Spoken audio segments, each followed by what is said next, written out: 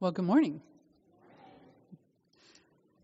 I'm going to add some greetings from Pastor Scott to those that Diana has already brought. I had a nice little texting session with him this morning, which of course was well into the afternoon in the Congo where he is today. It's been thrilling to hear him have all these experiences and share them with me. Did you know they do this? And did you hear about that? And do you know this person? And it's been really fun to go, Yep. Yeah.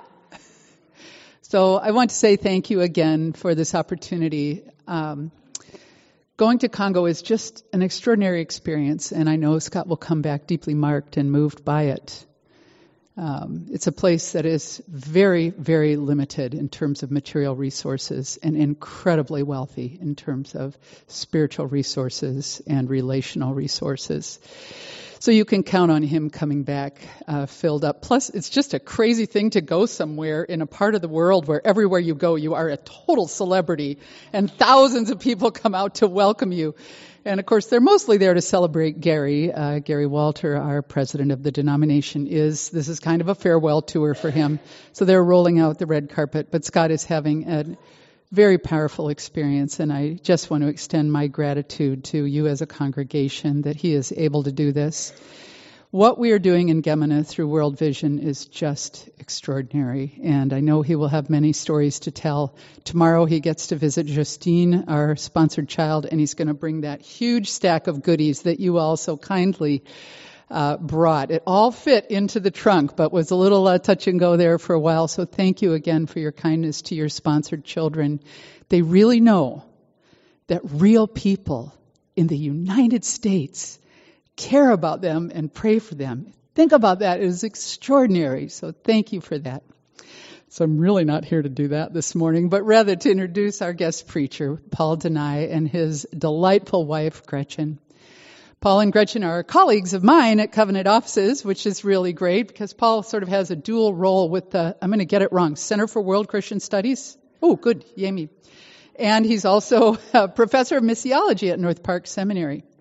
But the thing you need to know about Paul and Gretchen is first that they had an amazing run as missionaries in Thailand. 18 years as missionaries in Thailand doing very powerful ministry and supporting indigenous folks there as they got launched into ministry and a lot of other things. But since they've been back here stateside, Paul has been a very strong guiding hand to students at the seminary.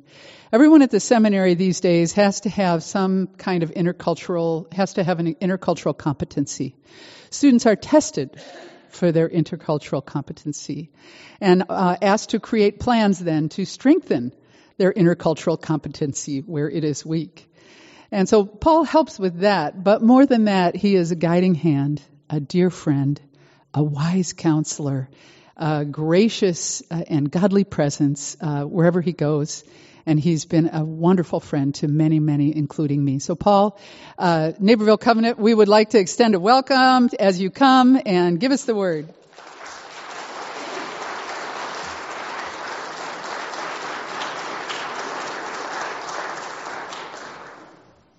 I'm on. I was telling Kayla that I was here probably 30 years ago when they were doing construction, when Naperville hired us at the extraordinary rate of $10 an hour to do painting. So thank you for having me back.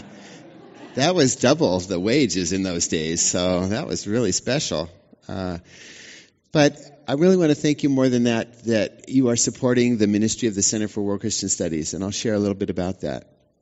But we are still in the season of Easter. So at the season of Easter, we say that Christ is risen, and you say? Amen. Amen.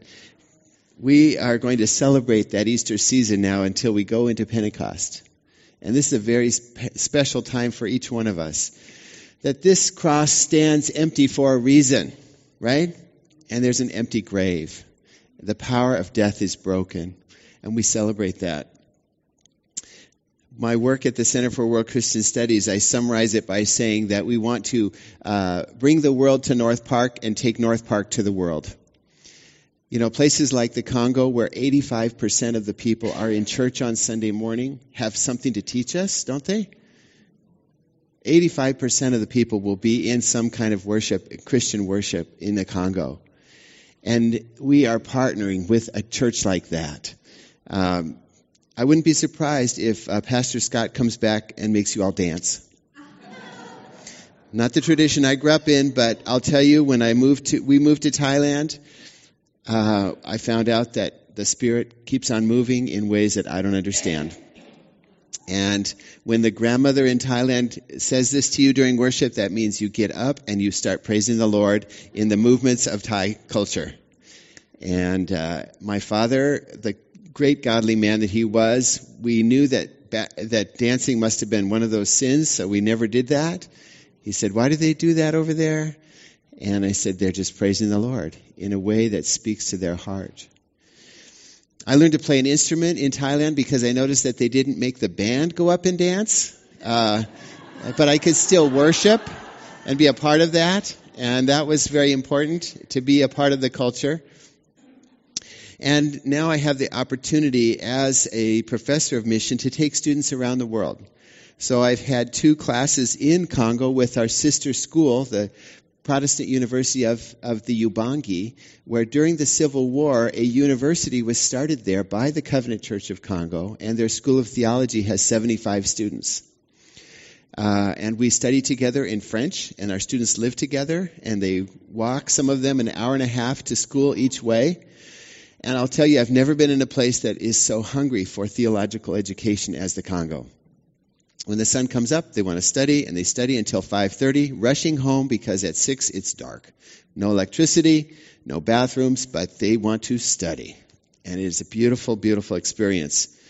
And that's what you are helping support as I take students around the world to experience God's work in other places, but also bringing scholars from around the world to us here in the United States. And those of you who can come to the annual meeting this year, it'll be a very special gathering. President Boka from Congo will be there, and leaders from around the world in our sister churches will be with us. Let's just pray a prayer together as we begin. Lord, we thank you for your presence. Your word is open in front of us now. We ask you to speak to us. We ask you to protect Pastor Scott and Gary and Al and Mark and Deb and all who are on that trip right now, that you would keep them free from all illness and all danger, and open their hearts in new ways to see you in ways that transform them and bring a message of hope wherever they go. We pray this in the name of Father, Son, and Holy Spirit. Well, since I'm the professor of mission, you won't mind if I go till 55 minutes, something like that? That's okay with you? Or at least give me a couple of Greek words. Is that okay? All right. If you have a text, I'd love for you to open up to John chapter 20. I want to look at this passage together with you. You can do it on your electronic version or the paper version. But this passage it just speaks to my heart as a professor of mission. The Gospel of John is one of the major themes that the word mission itself comes from. So the major theme in the Gospel of John that the word mission comes from, is anyone familiar what that word might be? It's over 60 times in the Gospel of John. Actually, I hope it doesn't destroy your whole theology, but the word mission is not even in the Bible.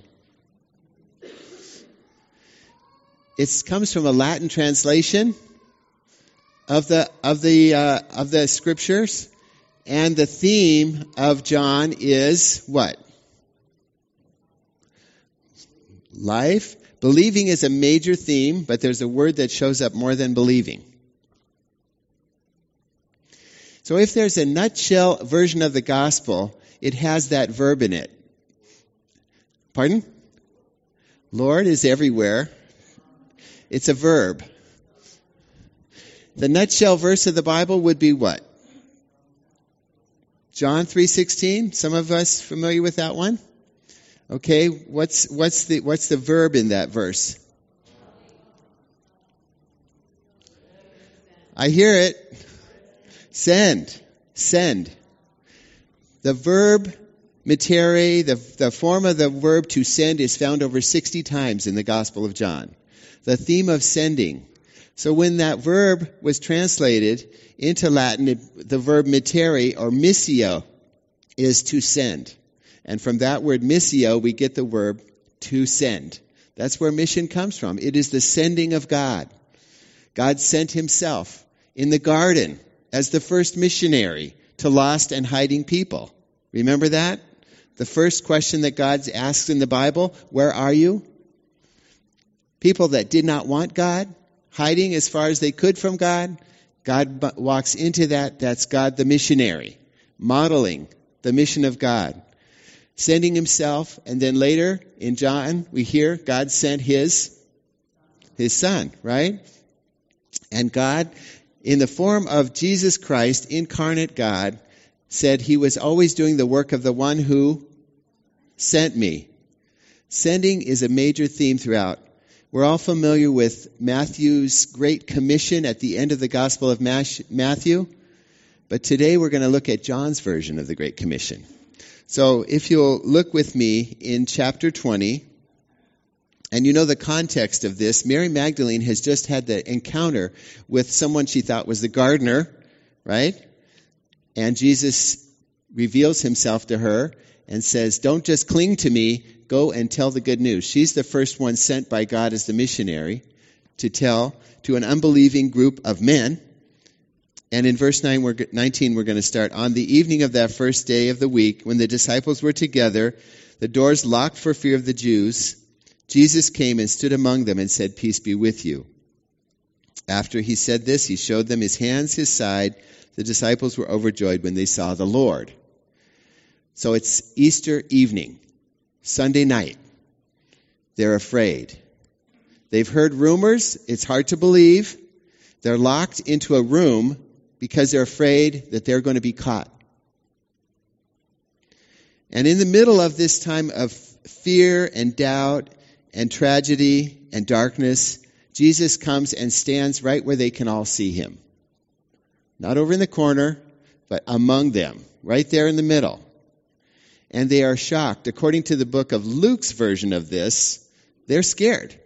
They think he's a ghost, right? And it would scare me. Would it scare you? Somebody appears in the middle of a locked room?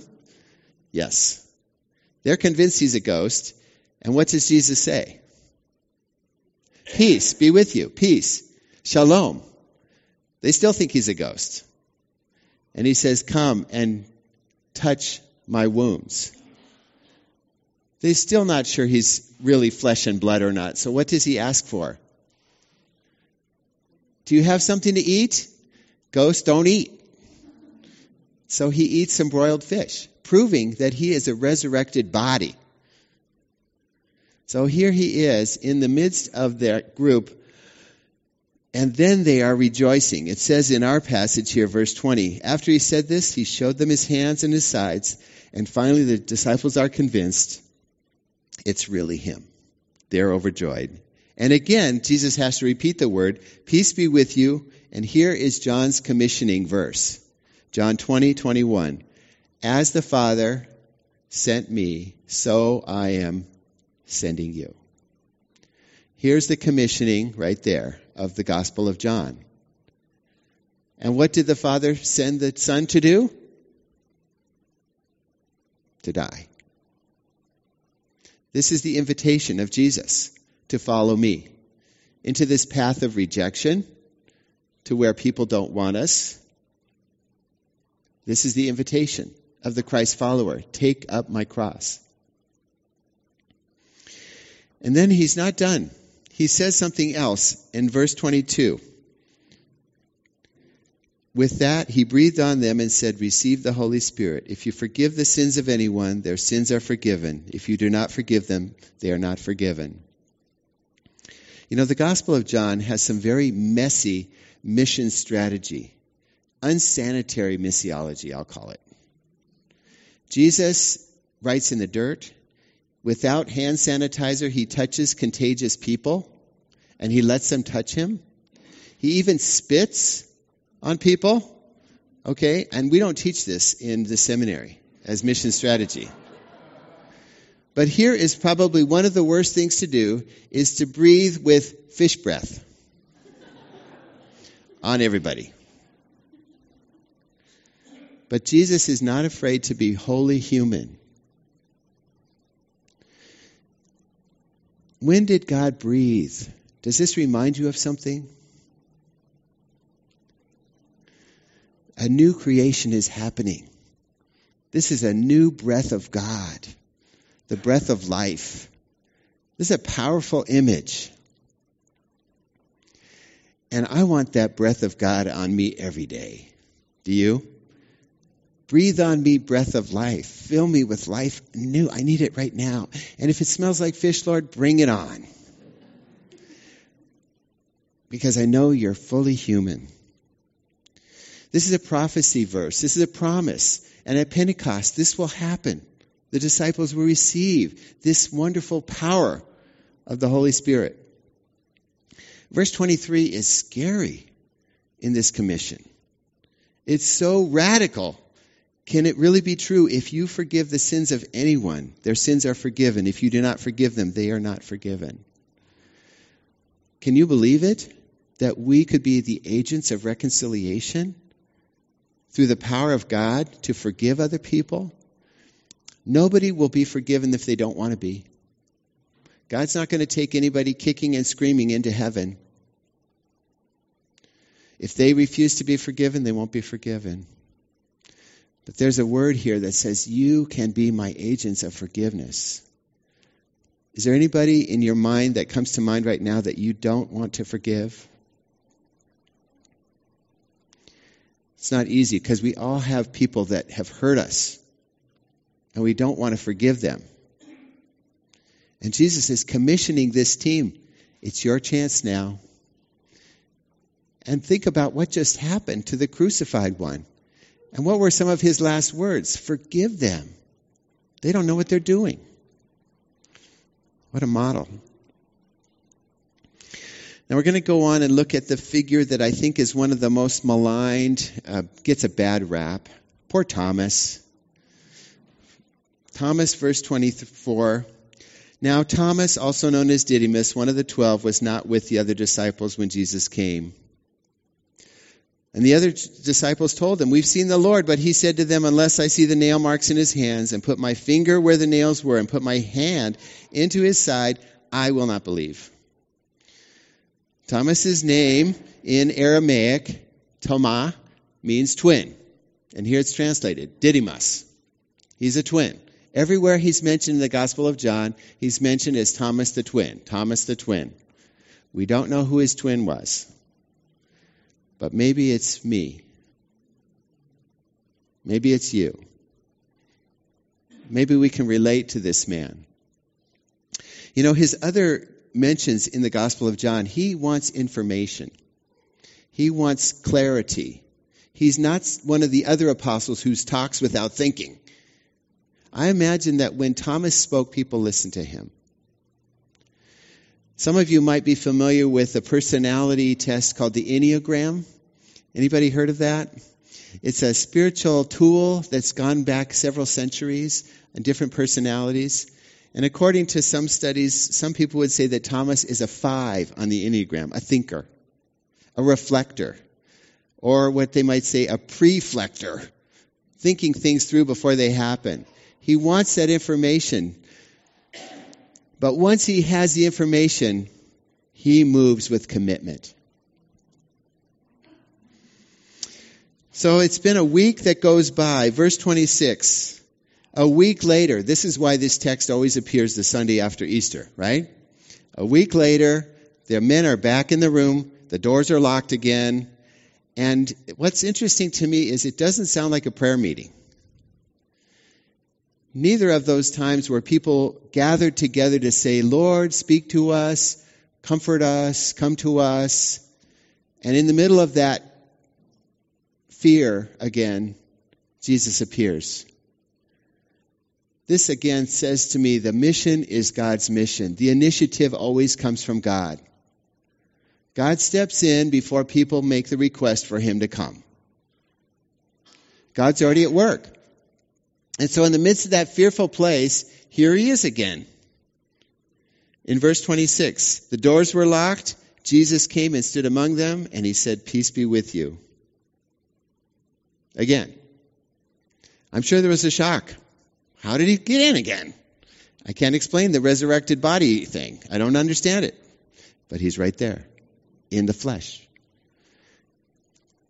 And then he turns to Thomas, answering the questions that he knew Thomas needed to have answers for. Put your finger here. See my hands? Reach your hand and put it into my side. Stop doubting and believe. In fact, Thomas said, if I can just see the marks in his hands. But Jesus said, no, I want you to touch me. I want you to get really close here. Get as close as you can be. In fact, in the NIV, it's a poor translation, stop doubting and believe. It just says stop unbelieving and believe. Jesus doesn't condemn him for doubting or for having questions. And this gives me hope. Doubters are not demeaned. It seems like God chooses a lot of people who doubted him throughout the Bible. And they each were addressed in the way they needed to be addressed. Gideon got the fleeces. Abraham got a special flying torch thing that was a special covenant with him. Moses got Aaron to help him.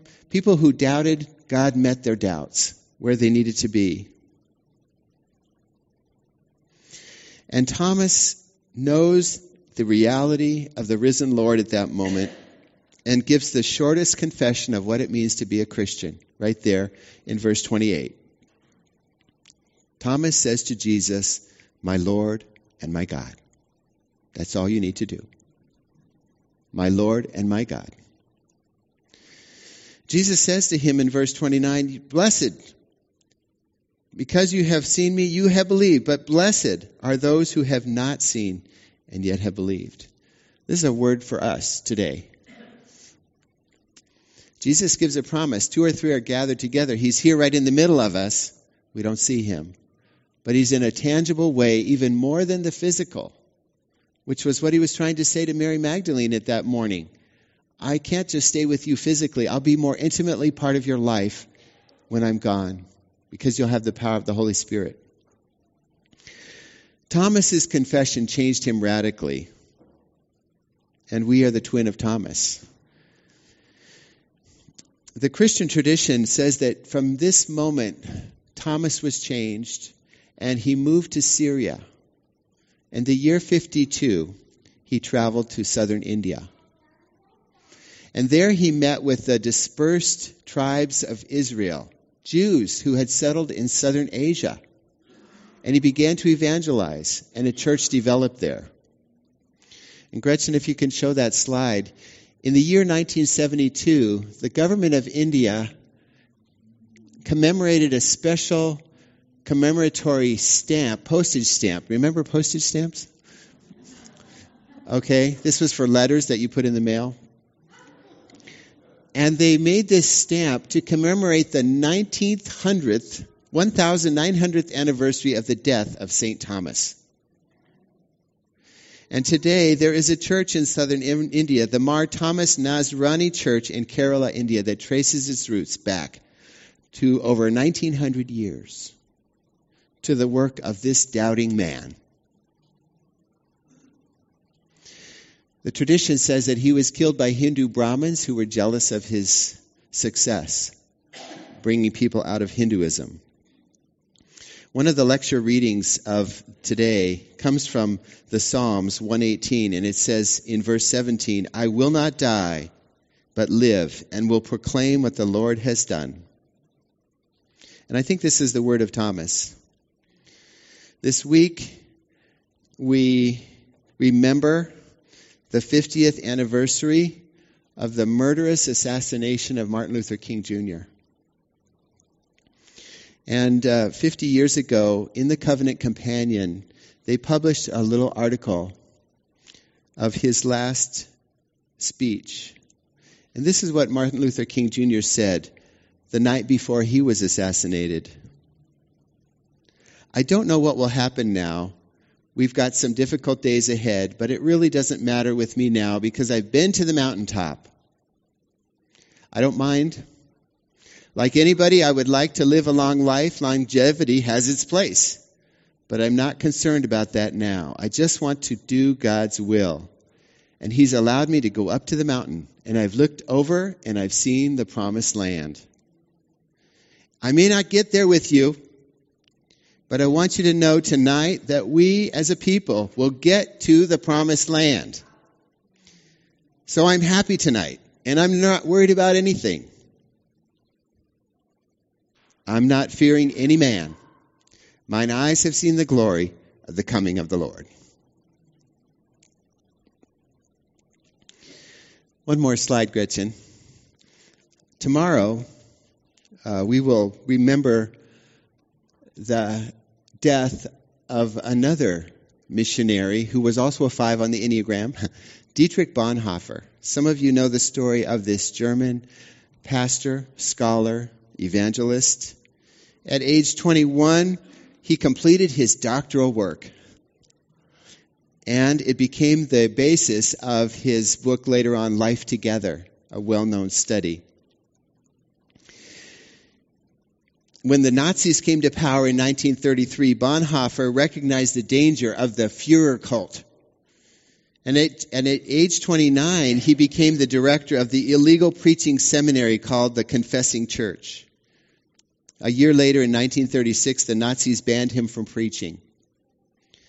After an extensive trip to America that year, he caught the last ship back to Germany before the war broke out, although he knew that the mission in Germany could cost him his life. In 1942, this scholar, this seminary professor, joined the circle that was planning Hitler's assassination. The intellectual had become a political conspirator. In April 1943, he was arrested and he spent 2 years in a concentration camp. And tomorrow, April 9th, marks the date when he was hanged in 1945 at age 39, the same age as Martin Luther King. In prison, Bonhoeffer wrote, "Not to do just anything, but to do what is right and to dare. Not to float about in the possible, but to bravely seize the real. Freedom is not in the flight of thoughts, but only in action. Move out of anxious hesitation into the storm of events, born only by God's commandment and your faith, and freedom will receive your spirit with exultation."